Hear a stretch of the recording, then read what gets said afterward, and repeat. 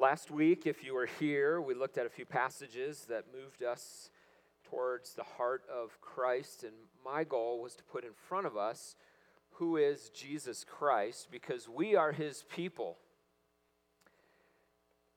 If we say we worship him, we ought to look something like him, or maybe better put, act like him. The scriptures will talk about having the mind of Christ. So last week we looked at this idea of unity. Because our God is triune, three persons in one, there is a unity within him that ought to show up in us. We went to a few passages, namely Jesus' prayer to the Father in John 17. We looked at unity. This week our goal is to practice it. As Rich said in his prayer, we have communion coming up, and normally we take a time and just introduce us to communion, prepare ourselves for communion and for the Lord's table, and instead of just doing that in a short spot, we're going to use the whole sermon to speak to that. So, if you would, open your Bibles with me to 1 Corinthians chapter 11. 1 Corinthians chapter 11. And we're going to look at the second half of that passage. I had this thought, I don't know if this was in the right direction, but I did thank the Lord this week for the Corinthians. Man, were they a mess. Right, so I don't know, misery loves company or what, but there's so much we learned from Paul's letters to the Corinthians because he keeps having to correct them. We know that the Lord instituted the Lord's Supper as he with his disciples at Passover broke the bread and drank of the cup together, and he said, now do this, telling them, do this in remembrance of me. And we're going to see that in our passage. So he instituted it. But here we get to drop in on a church actually trying to practice it and doing a really bad job of it. And so we get some correction. Before I read it, if you have your Bibles open, you may just put your finger there and hold it there, because I want to set the stage for what this church's gathering was like back in the Roman Empire, in this city called Corinth, in a time very different than ours. We're kind of used to this, right? You come in, all the seats are facing this direction. There's enough seats for us, and nobody rushes to the front, really. You guys actually do a pretty good job. We got lots of room up here if anybody needs it. You know, middle to back is kind of preferred. In the Roman Empire, it was very different. If we were to observe what was going on in this church in Corinth that Paul is writing to, it might look something like this. We'd see a man coming home from work. It might be a Saturday or Sunday evening, because where he's headed is to a house church. There was no building at that time for the church to gather in, probably in the 60s, maybe AD. Not long after the life, death, resurrection, ascension of Jesus Christ and the pouring out of his Spirit on the believers. A few decades maybe, but it hadn't certainly come into all the trappings that we think of. We think of going to church. They thought of gathering as the church, and it would be good for us to adopt that too when we gather on Sunday mornings, even when we gather in small groups. This man coming off work could be a Saturday or Sunday. The Christian influence had not yet affected the culture, so you worked 7 days a week. And all God's people said, thank you for the Christian influence and for Saturdays and Sundays. This man grabs just a few things, a few bits of food, not really even enough to fill himself, certainly not enough to share in any sort of potluck setting. He heads to the house where his church is gathering, and like he would normally do, he comes in. He's not greeted by the host. He's greeted by a servant of the host, because you needed to gather at somebody's house that was big enough, and so it's a wealthy house or villa, as they might have called it back then. and he hears a ruckus in the side room of some people who had already gathered, and seems like the party had already started over there. And he gathers with those that he knows and is used to in the atrium area. We don't know how many people are here, 10 people, 20 people, 30 people, 40 people, maybe. Archaeologists have uncovered some of these villas. Who they belong to, we don't know, of course, but whether they were Christians or not, it would have been something like this, that the atrium would have been big enough in these bigger places for maybe 40 people to gather. This gentleman has his little bit of food, and those around him do, and likely he shared some greeting with them. Because this wasn't just a party. This wasn't just going over to somebody's house to get together and to have a good time together. This was a gathering of the believers. It was this particular house gathering of the believers. Now, we already know that if you see in the beginning of the book of Corinth, one of the first things that Paul's dealing with are these factions, are these divisions. There seemed to be, and I think it goes this way, that maybe some house gatherings said, hey, we follow Paul. He's our man. We love what he says. We're devoted to him. We think he's got it right. And some are like, no, we're a little bit different. What Peter's got it right. And some are like, no, Apollos, this guy, he's the one who's got the Christian teaching right. And some follow Jesus. We, of course, would go to that house, right?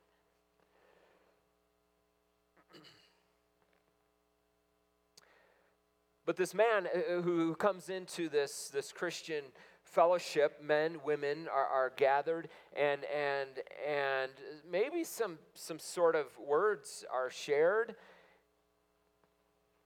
And at some point, there's some stop in what everybody's doing, and there's a little bit of breaking of bread, and there's a drink of a little bit of wine, maybe a sharing of a common cup. And they recognize here briefly that Jesus' body was broken so that we who are broken can be healed, so that we who are sinners can be forgiven, so that we who are orphans can be adopted into the family of God. Worse than orphans, our father is the devil, apart from being adopted into the family of God. We who are disunited and have all these reasons to be apart come together and are united. But you might have noticed that at this house gathering, there's different things going on in different rooms. And the problem is that this group is not demonstrating that united front that Jesus expects of his people. Because what's happening in this side room, which is the private dining room of the host, these are the wealthy men in the community who are followers of Jesus Christ. Their wealth allowed them to come a little early. Their wealth allowed them to bring more food. The host, in his wealth, allows him to treat them to a better meal. And if he shares anything with the people in the atrium, it might just be a scrap. It's really interesting. Another thing the archaeologists have found and looked into, in addition to kind of the architecture, which if you're an architect, I don't know if we have any in here, but architecture shapes us. We do things because of how our homes and our buildings are designed. That was just a footnote, actually, free of charge here in this sermon. In this house, the private dining room was occupied by the host and the other well-to-do, wealthy believers in the community. They would be reclining probably near them, maybe sitting at their feet would be kind of some up-and-coming young men, some 20-somethings or 30-somethings who show prominence or opportunity to grow into these leadership positions in the community. They would have lots to eat in that room because that's how the host served. That's what these people brought. They would have lots to drink in this room.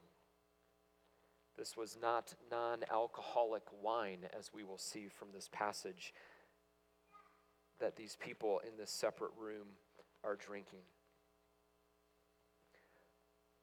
This type of gathering with people based on social status dividing into separate parts of the room was the culture of the Greco-Roman Empire. A very honor-shame culture. So if you're hosting, you treat those who are higher in society, you treat them better because that's what you're expected to do. So you invite them into your private dining room. You give them what is owed to them, a good meal, lots of food, lots of drink. And those who are lower in society don't have as much. They can come, but they're in different areas. This was the Greco-Roman culture. The problem, as we'll see when we drop into this is not Jesus' culture. Jesus' culture says you treat everyone the same. Some of you might be thinking, or rightly so, of other passages where Paul will say there is no longer slave or free. He might well have said there's no longer rich nor poor. He doesn't argue against being rich, and we're going to see that in this passage. There is nothing wrong with this sort of party going on, aside from the drunkenness. There's nothing wrong with a host inviting people over and having a party like this. What's wrong is that this is the gathering of the church, and people are treated not equal at the foot of the cross, but unequal because of what they do, because of their status in society. I want to start us there because that is so different from our culture. Our culture, which is very democratic, which is very egalitarian. Everybody's equal. Everybody should have same opportunity, and thanks be to God for that. We as the church of God need to continue to fight for that in our society. We have some challenges that come with our view of society and our approach embedded in our culture. Individualism is going to be one of those, and I'll come back to that here in a little bit. But with that in mind, this idea of stepping into this Roman villa in the Greco-Roman world and it just being normal, that this gentleman coming off of work, bringing a little bit to eat, to have this supper with his fellow believers and seeing it's just happened that it's a very different dinner, he would have in some ways expected that. Paul does not commend them for it, we will see, but quite the opposite. And if they continue to practice the Lord's Supper this way, they can expect the judgment of the Lord to come down on them. Follow along, if you will, with me in 1 Corinthians chapter 11. The passage on the Lord's Supper starts at verse 17. And we'll read through the end of the chapter. But in the following instructions, I do not commend you, because when you come together, it is not for the better, but for the worse. For in the first place, when you come together as a church, I hear there are divisions among you. And I believe it in part. For there must be factions among you, in order that those who are genuine among you may be recognized. When you come together, it is not the Lord's Supper that you eat. For in eating, each one goes ahead with his own meal. One goes hungry, and another gets drunk. What? Do you not have houses to eat and drink in? Or do you despise the church of God and humiliate those who have nothing? What shall I say to you? Shall I commend you on this? No, I will not. For I received from the Lord what I also delivered to you, that the Lord Jesus Christ, on the night he was betrayed, took bread, and when he had given thanks, he broke it and said, "This is my body, which is for you. Do this in remembrance of me." In the same way, also, he took the cup after supper, saying, "This is the cup of the new covenant," or "This cup is the new covenant in my blood. Do this as often as you drink it, in remembrance of me.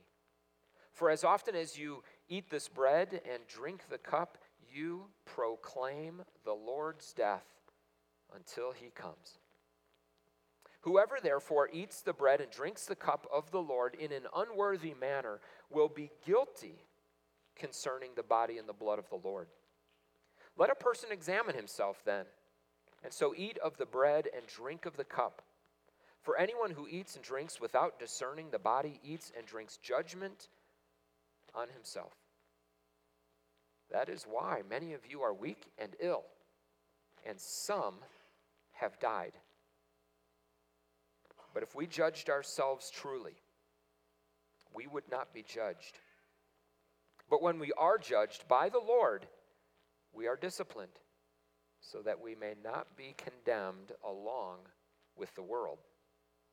So then, my brothers, when you come together to eat, wait for one another. If anyone is hungry, let him eat at home, so that when you come together, it will not be for judgment. About the other things, I will give directions when I come. Father, we ask that you do, as Rich said, open our eyes and our hearts to the truth that you have in this passage. We know it wasn't written directly to us. It's very different in terms of what's happening here. But let us see the truth you have for us, because we want to proclaim the death of the Lord Jesus until he comes. For his glory and our good, we ask, we'll do this work now in Jesus' name, amen. You see in this passage now, hopefully, by setting it up that way, you see a little bit of what's happening. Paul hears about from someone there that there's these divisions happening. Yeah, this might be what happens in the Greco-Roman world, but Paul sees right through that and says, no, that does not happen in the church of Jesus Christ. You don't have some people sitting over there and some other people in some sort of place of honor. Everyone comes in. Some of you may be thinking about the book of James, where again, as James writes to his audience, he says, you guys, you have somebody rich come in and you like usher them to the front. If this was America, you would usher them right to the back, because they get the seat of honor. You might even pull out an extra seat and put it way in the back because they are so special. Don't do that. Don't let them find their own seat. Let them sit in the middle. Let them sit in the front. It doesn't matter. And in their culture, don't bring these people into this special room. Don't bring these people all the way to the front so everyone else can see them. We're all together in the Lord's family. The first question we get as we look at these first few verses, but in the following instructions, Paul again now moving on to yet another topic where the Corinthian church needs some instructions. In the following instructions, I do not commend you. He actually came from a section where he did commend them, and I should recognize that because I beat up on the Corinthians here a little bit. Because when you come together, it is not for the better, but for the worse. In other words, you're gathering as a church, you're taking the Lord's Supper, and people are coming out worse. Church in Corinth, there is something you are teaching without using any words.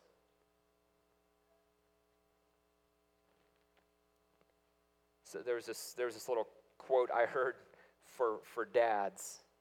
It's on the dad calendar. Some of you know what that is.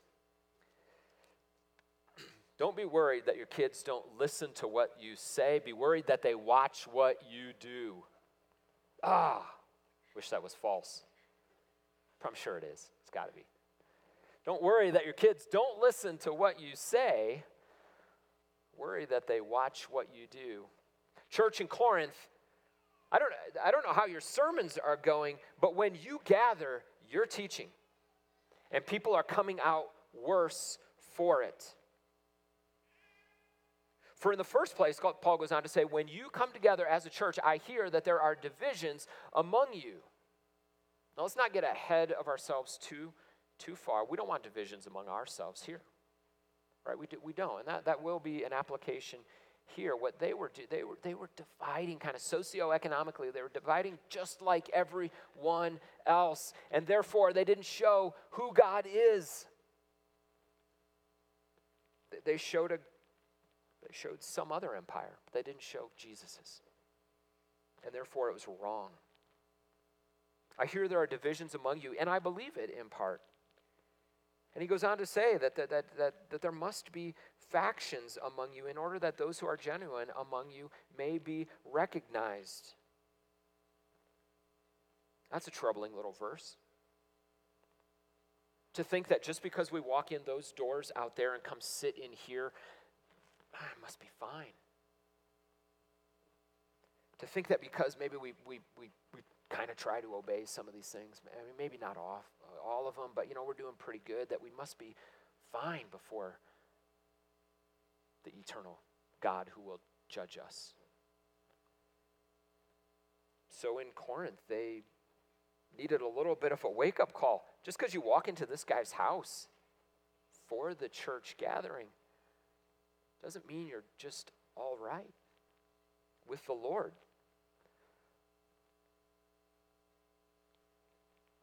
When you come together, listen to this, when you come together, it is, here's an important little word, not the Lord's Supper that you eat.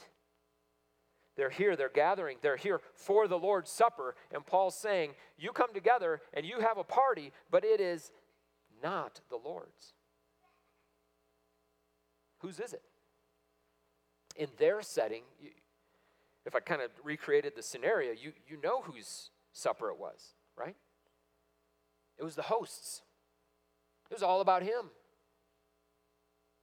He had the people he wanted to honor. It was a good get-together. And again, notice in here, Paul does not condemn those private get-togethers.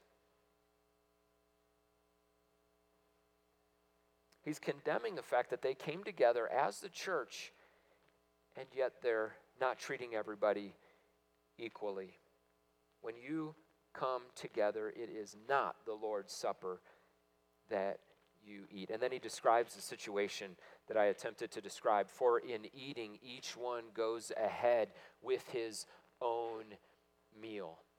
This could be you guys got lots to eat over in this room, and you came early, and you're going ahead with it. Another way that this could be translated is that some of you go ahead and you devour your food. You consume it, as in you have lots to consume, and you kind of go after it, while you have brothers and sisters right over here in this room who you're absolutely ignoring.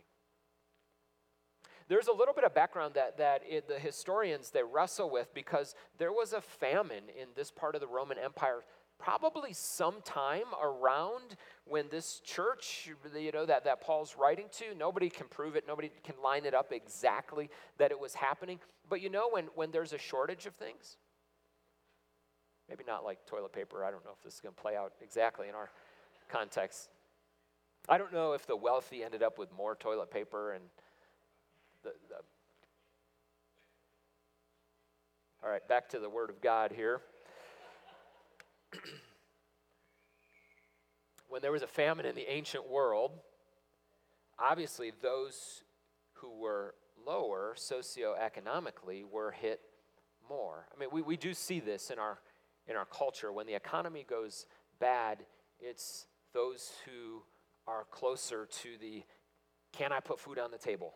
It is those people who get hurt more than those in the middle, and upper class. That's a separate discussion on how our economy ought to be good for everyone and produce lots of jobs for everyone. But in this world, when there's a famine and there's less to do, less work, less crops being produced, there just is less food to go around. And those down here who, in this case, were part of this church. Again, we can't line up exactly that this famine was going on exactly at this time. That is kind of conjecture. It did happen. We know that. We know roughly when it happened, so that would only exacerbate the situation that's going on here. But you get the idea that some people are gathering as a church, for the church, for the Lord's Supper, and they're just partying away, so to speak, eating all their food, not sharing with those who have very little. Paul lays into them, or do you despise the church of God and humiliate those who have nothing? What shall I say to you? Shall I commend you in this? No, I will not. Here's what's important. Here's why I say it's one thing to talk about unity. It is another thing to practice it. Paul has not yet taken them to task for wrong teaching. He has taken them to task for their actions. Actions speak. Kids, watch. We watch each other. And we learn from that. We need to live it out, not just say it. This is the great phrase that sounds wonderful until you become a pastor. Practice what you preach. Like, man, I had to preach last week. I'm preaching this week. Preach this evening. That's a lot of preaching. I got a lot to practice. But even though you're not preaching this, you still have to practice it, all right? I'll practice it with you. Paul sets it up like this. He condemns them for that. Does not commend them. He does not condemn them in a sense of salvation. But he's talking to believers, saying what you're doing is wrong. This needs to be fixed. And then at the centerpiece of this passage comes this paragraph where he roots their practice, certainly of coming together as a church, coming together for the Lord's Supper, and we would say roots us in those things. And all of life, he brings us back to Jesus Christ. Let me read through this paragraph again. For I received, Paul says, starting in verse 23, for I received from the Lord what I also delivered to you, that the Lord Jesus Christ, on the night he was betrayed, took bread, and when he had given thanks, he broke it and said, this is my body, which is for you. Do this in remembrance of me. Those are familiar words. If you've been around the church, we almost always read these as we move into our time of communion or our time of the Lord's Supper, and rightly so. This is what the inspired Scripture hands down to us as the words to put around this act, this remembrance that we do. Let's just pause and thank God for his grace in this, his mercy and kindness, that it's not your body that had to break, and it wasn't mine. That one stepped down from heaven, took on our form, took on the form of a man, and that man died a very torturous, a very humiliating death, and received on himself all the punishment, the wrath of God towards sin goes on him, so that all of us who believe find freedom, as we sang. I've told Doug, I've told Jordan, I love singing. I love singing with you, but I have this one. I cannot remember the words we sang like 10 minutes after the song. I don't know why. I'm like, I love that song. What was that called? What did we do? So I'm trying to remember some of these things. But I remember it, Jordan, because of your passion and because of your excitement. And because of that line, free, free. Who's free? The redeemed people of Jesus Christ. We are set free because he hung on the cross. Because he hung on the tree, as the scripture says. Because of what Jesus Christ did, we receive that. And not just me. This is where the individual, well, am I right with the Lord? Am I right with the Lord? Am I right with the Lord? That's a very important question. But part of that I can only answer in light of how I am with each of you. I can't have just sinned against you and then say, well, oh, I'm fine. I'm forgiven because Jesus died on the cross. Jesus is saying, Eric, you got to work something out here. You haven't connected all the dots. And that's exactly what Paul is telling the believers in Corinth. Jesus' body was broken. His blood was shed. And at the end of that verse about his body being broken, again, there's two words right there. They go like this. For you. For you. I hope that sinks deep into your heart. Two things. One, how much God loves you. If your eyes have been opened to the truth of all that we're talking about and reading, the truth of what happened to Jesus Christ on the cross and why that happened, then then God has poured out his Spirit, poured out his love through his Spirit on you. And I hope that sinks deeply into your heart. But remember, what comes into our minds when we think about God is the most important thing about us. If you have a wrong view of God and you somehow think he is still stingy and self-centered and sitting back and just judging you, that might fit the description of someone you know, but it does not fit the description of the God of the Bible.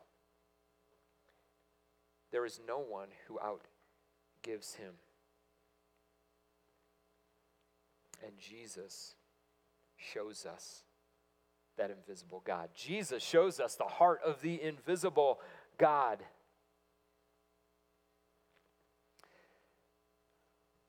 This cup is the new covenant in my blood.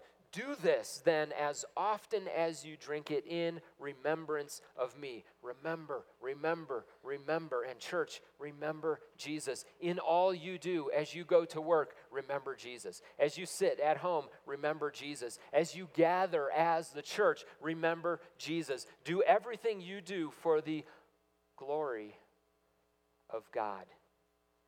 Doing all in the name, in the kingdom, in the likeness, with the mind of Jesus Christ, whatever you do. His blood, he said, is shed, and this is a new covenant. The old covenant is done. The new covenant is here, and we live under this new covenant. And one of the big things I want to put in front of us, there's lots of unpacking that has been done and we could do, but I just want to put this in front of us. Forgiveness. Now, I don't know all your sins, and as much as it would be, well, I don't know what it would be if we had an open mic time and we all just came up here and shared just a few of our sins.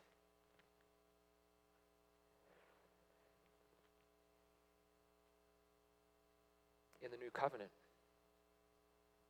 those are erased. There's a name in a book of life. Your name. And it's in the book of life because where all of our deeds are recorded, it might look something like this. Your name could be recorded there, and all of your deeds, maybe good and bad, could be listed there. But the blood of Jesus washes over all those deeds. The blood of Jesus, not your effort, not your sweat and toil and blood, not mine, but the blood of Jesus washes over all the deeds you've done and all of those deeds which you have done to offend the loving and living God. And in some cases, to offend and hurt others, those deeds have been forgiven by him. And Jesus brings this back up when he's teaching. Matthew records this. The Lord's Prayer. When we ask forgiveness of God, we also know we grant forgiveness to others. Practice what we preach. Practice what we preach. Practice what somebody else preaches. Practice what you listen to. If you've been forgiven, will you forgive others?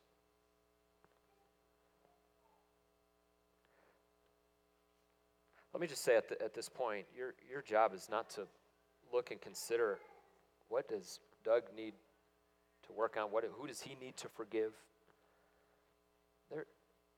that's hard because things that we don't want to raise up, our own errors and hurts of others just got put on public display last week. The names of people hurt were read or announced last week. Unless you were one of those named, your job is to make sure Satan doesn't creep in and tempt you to get involved in something of which you were not a part. Should you pray for the people involved? Absolutely. Should you start picking sides? Well, I know this, so I'm with so-and-so. No. No. And that has been the challenge for a lot of you and a lot of us as we walk through this. I don't envy those who had to gather all the information and make decisions about this. Our job is to remember that Jesus' body was broken, his blood was shed for my sins, for my journey, for what's in front of me, for your sins, for your journey, for what is on your plate, for your temptations, for the people maybe that you need to talk to and reconcile with. I don't know about you, but that's enough for me to take care of. My journey, my road, and to do that with those I am walking with, those I might have offended, those that I need to go talk to, which I don't feel like there's any at the moment. Preaching on this passage does make you reflect, Lord, what do I need to do? All of this really matters. This isn't just, oh, here's one of these passages, I should probably get that right. Because as Paul goes on and finishes up his passage, he says, guys, here's the implications of this. Whoever therefore, verse 27, eats the bread and drinks the cup of the Lord in an unworthy manner will be guilty concerning the body and blood of the Lord. In other words, it is very possible, I think we all recognize this, it is very possible to stand up from your seat, to move forward, to take the bread and the cup, and to do it in an unworthy manner. And if we do, we're guilty. We're guilty, it says, concerning the body and the blood of the Lord. Now, what does that mean? I think what Paul's getting at here is that we're not living consistent according to what we profess. If we really believe in the gospel, the broken body of Jesus, the shed blood of Jesus, and yet we can be at odds with someone else and come up and say, yay, I'm just going to partake in communion today because it was offered. That's wrong. It's an unworthy approach to the Lord's Supper. Again, I don't think our issues are the same as their issues. What they needed to stop doing was stop, when they come together as a church, stop being so divided. They need to put everybody in the same room, rich and poor, people who've got lots of food, people who don't. If you want to have a private party, if you want to have some friends over, Paul's saying, do that beforehand.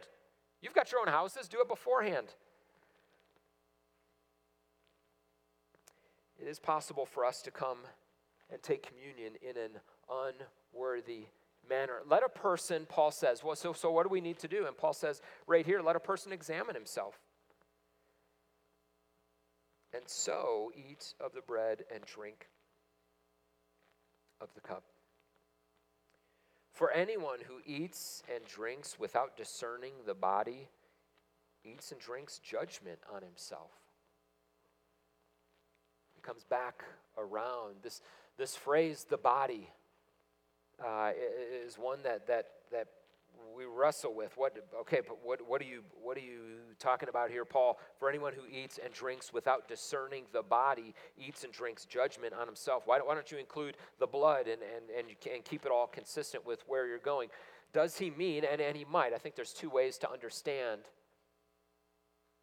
What does it mean? What is the body that we need to discern? One is the body of Christ. And we went here last week, remember, where Paul met Jesus? That wasn't a party. Paul on the road, bright light flashes around him, voice from heaven. Saul, Saul, why are you persecuting me? Because Jesus thinks what happens to his body, what happens to the church, a church, happens to him. That's how connected Jesus is with his body. So if we disregard the body, we are disregarding Jesus Christ. Are we discerning? Are we right with one another? Is there anything we need to work out with one another? This is what Jesus is concerned about. Unity is great to say, great to put on a commercial, great to put in front of people, and can be hard to do.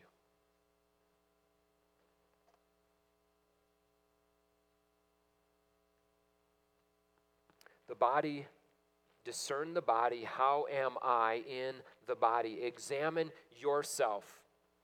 How are you with this body of believers or others? Is there someone that you need to talk to ask his or her forgiveness? Examine how you are with the body. I think the other way we can understand the body is just simply, this is Paul's shorthand for body and blood. It's shorthand for the gospel. If you profess this with your mouth, then do it with your actions. Then live it out. For anyone who eats and drinks without discerning the body, without considering others, without discerning our profession of faith and examining, are we practicing what we're preaching, eats and drinks judgment on himself. Here's where it gets serious, and I think we just take this for what it is. That is why many of you are weak and ill, and some have died. Does that fit your theology? That maybe even here, as potentially as Christians, ongoingly maybe disobeying the words of God, disobeying God, treating others wrong. In this church, Paul seems to know that's why some of you, he says, you're weak and ill, and some have died. Now, I don't know, and Paul doesn't explain this. He doesn't tell us exactly how that happened. Was it like struck down like immediately? I don't know. We do see that in the scriptures, both Old Testament and New Testament. Was this maybe an illness that seems incurable, though others maybe find a cure? Is this a death that seems untimely or too soon? I think we just take that verse for what it is, and we say, maybe, I don't know, that could be a memory verse for you. That's not a real, I don't know if that made Awana, but that might be a memory verse for you. That is why many of you are weak and ill, and some of you have died. Write that in a card, huh? Cheer up. Obey Jesus. Hope you get better soon. Just a verse for reflection. You're taking it correctly if you're chuckling a little bit, but there's some seriousness to it, right? Maybe there is some reason for reflection here, not because there's illness or something, but just because we say, wow, I don't know if I take this as seriously as the Lord does. I just sort of go through my Saturday evening routine, and I wake up Sunday morning, and I try to get some coffee so I'm awake. And I just kind of show up, and oh, wow, Lord's Supper today. I didn't really think about that. Man, some were weak and ill, and some have died because of how they practiced this, without examining themselves, without discerning the body. But if we judged ourselves truly, we would not be judged. But when we are judged by the Lord, we are disciplined so that we may not be condemned along with the world. The Lord disciplines those he loves. A good verse for you to look up afterwards is Hebrews chapter 12, verses 5 through 7. The writer of Hebrews is going to quote a passage from the book of Proverbs. Do not despise discipline, my son. Oh, we all love discipline. Man, we love it. Bring it on. Bring on discipline. No. Well, I like to think we're fine. Everything's going just fine. There's no need for discipline. I'm just fine. Oh, examine yourself. Nah, that's all right. Maybe tomorrow. Let somebody else examine you. Oh, no way. We are to examine ourselves, and the discipline of the Lord is a good thing. That's what he does to those he loves, because he knows we're not fine. If anybody knows we're not fine, it's the Lord. And every once in a while, we get a glimpse of the truth. He disciplines those he loves so that we don't walk away from him. The discipline is meant to bring us back when that's needed. The discipline is meant to bring us back so we're not, and here we now get this word condemned along with the world. I think Paul is using the word world here as those outside the church. This is a heaven and hell distinction. Our Father disciplines those he loves, wants us. This interesting thing about we are secure in his hands. No one can steal us from his hands, and yet we are those same people who need to be disciplined, who need to be corrected. And may God do that to us as we need. So then, my brothers, when you come together to eat, wait for one another. Here he's kind of wrapping everything up. Listen, it's not that you're getting teaching wrong. It's that maybe you're not applying the truth of the gospel, of the body and blood of Jesus Christ. And so here's what I want you to do. Quit doing your Lord's Supper the way you have been, church in Corinth. When you wait, when you come together, wait for one another. Don't start early. We read this, and some were actually getting drunk while some were still showing up and didn't have as much to eat. If anyone is hungry, let him eat at home. This is talking a little bit more to the rich. Hey, if you're so hungry that you need to start eating when you get there and can't wait for people, then eat something at home. This is the mom said, like, get a snack, all right? Get a snack so you have a little self-control. Eat at home so that when you come together, it will not be for judgment. And about the other things, because there are other things, Corinth, that he needs to talk to you about, I will give directions when I come. How seriously do you take these things?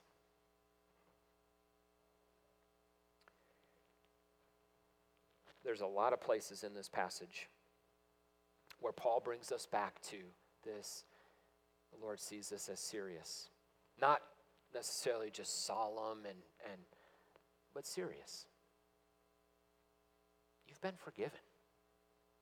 Are you offering forgiveness to others? You have been reconciled with the living God. Are you reaching out to others to seek reconciliation? That's not for you to think, is someone else doing this? It's for you to think, do you need to do this? It does not say examine someone else. Let's see verse 28. Let a person examine himself. That's my job and that's your job as we approach the Lord's table. But let me end on this. Worship team, come on up. Let me finish with this and then I'll give us some instructions because we are going to go to the Lord's table. Look with me at verse 26, will you? This is where Paul is saying, this is communion. This is the Lord's Supper. This is the teaching. For as often as you eat this bread and drink this cup, you do this thing. When you eat and when you drink, you're going to do this one thing. And here's this word he puts in here. You proclaim the Lord's death until he comes. As we get up from our chairs and as we go and we get the bread and the juice, we are telling each other and the world, God has reconciled me to him. I am reconciled with the people of my church. It is right that there is some celebration in that we say, if we examine ourselves and say, I get to participate in this. Man, do it with all joy. Because as Jordan mentioned, and as Rich mentioned in his prayer, it's not us who have reconciled ourselves to him. It is God's work. He has done it. You, in standing up and taking this each month when we offer this, you are proclaiming the gospel. Let's make that an accurate and joyful proclamation, because Jesus' body was broken for you, and his blood was shed for you and for us together. Here's what we're going to do. The worship team is going to play a song here. During that time, if you haven't been doing this already, just maybe take a little bit of time, examine yourself. We want to be doing this, partaking of this right. There's something you need to confess, do it. This isn't a time to beat yourself up and oh, I got to go to the great depths, and I'm sure I'm unworthy of taking this. The scriptures say through the blood of Christ, you have been washed clean. If there's something specific that comes to mind, or someone specific, and you need to sit this one out, then do it. There is nothing wrong. In fact, there's everything right with doing that. If you need to ask Jesus to forgive you for a sin just before you come up, then do that. Spend a little time examining yourself during this song, but during this song, if you're going to come forward, then come forward. Examine yourself, don't examine others. You don't need any checklists, people in the back. Oh, so-and-so didn't go up. And then we rejoice in a broken body. So during this song, come forward. There's 4 stations. It's a hide and seek. You find them. No, just kidding. There's 2 up here. There's 2 in the back. Just go to one of these stations. We'll sing this song, and then I'll come back up. We'll take communion together. So just hold the elements until we take them together, and then we'll have one more closing song. Jordan, over to you.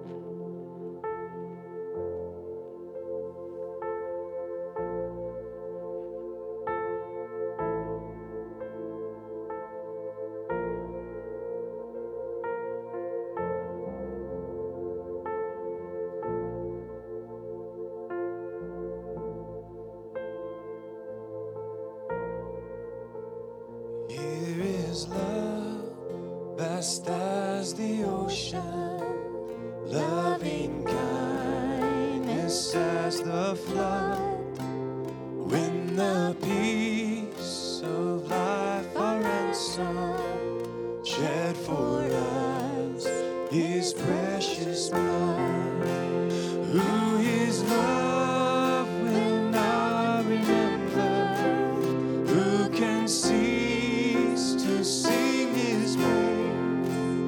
He can never be forgotten throughout heaven's eternal day.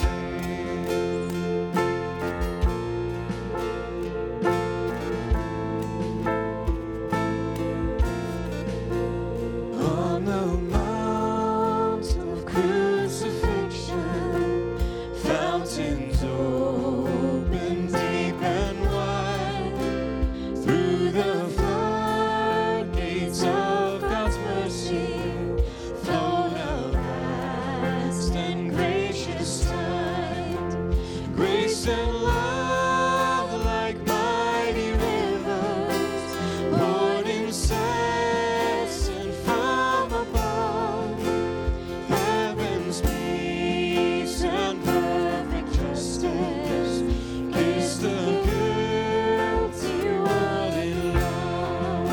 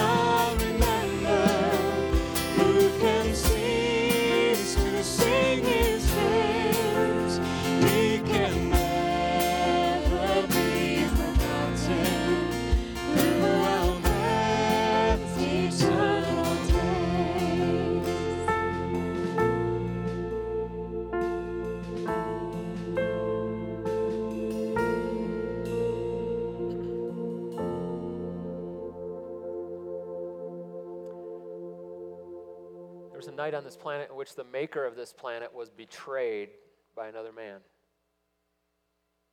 And the result of that betrayal, by God's design and by human effort, was that the maker of this planet, the Son of God, Jesus Christ, was hung on a cross.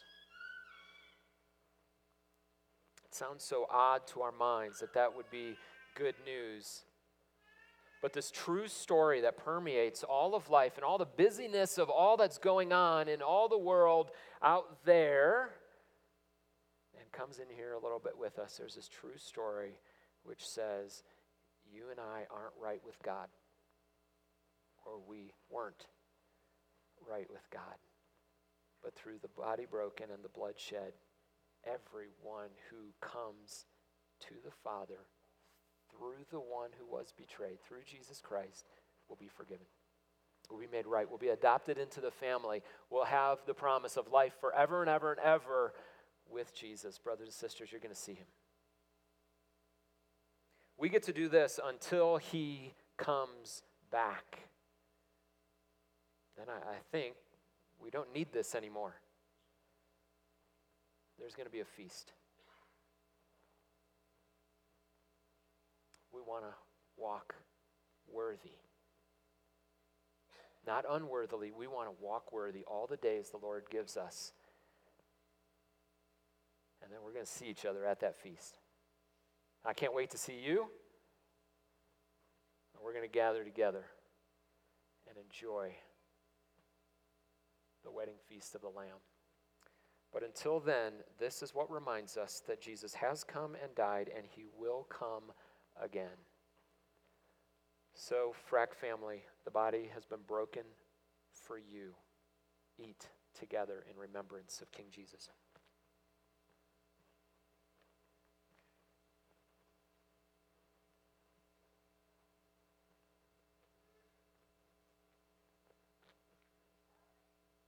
His blood was shed, representing and initiating a new covenant. Drink this and remember, and look forward to his second coming.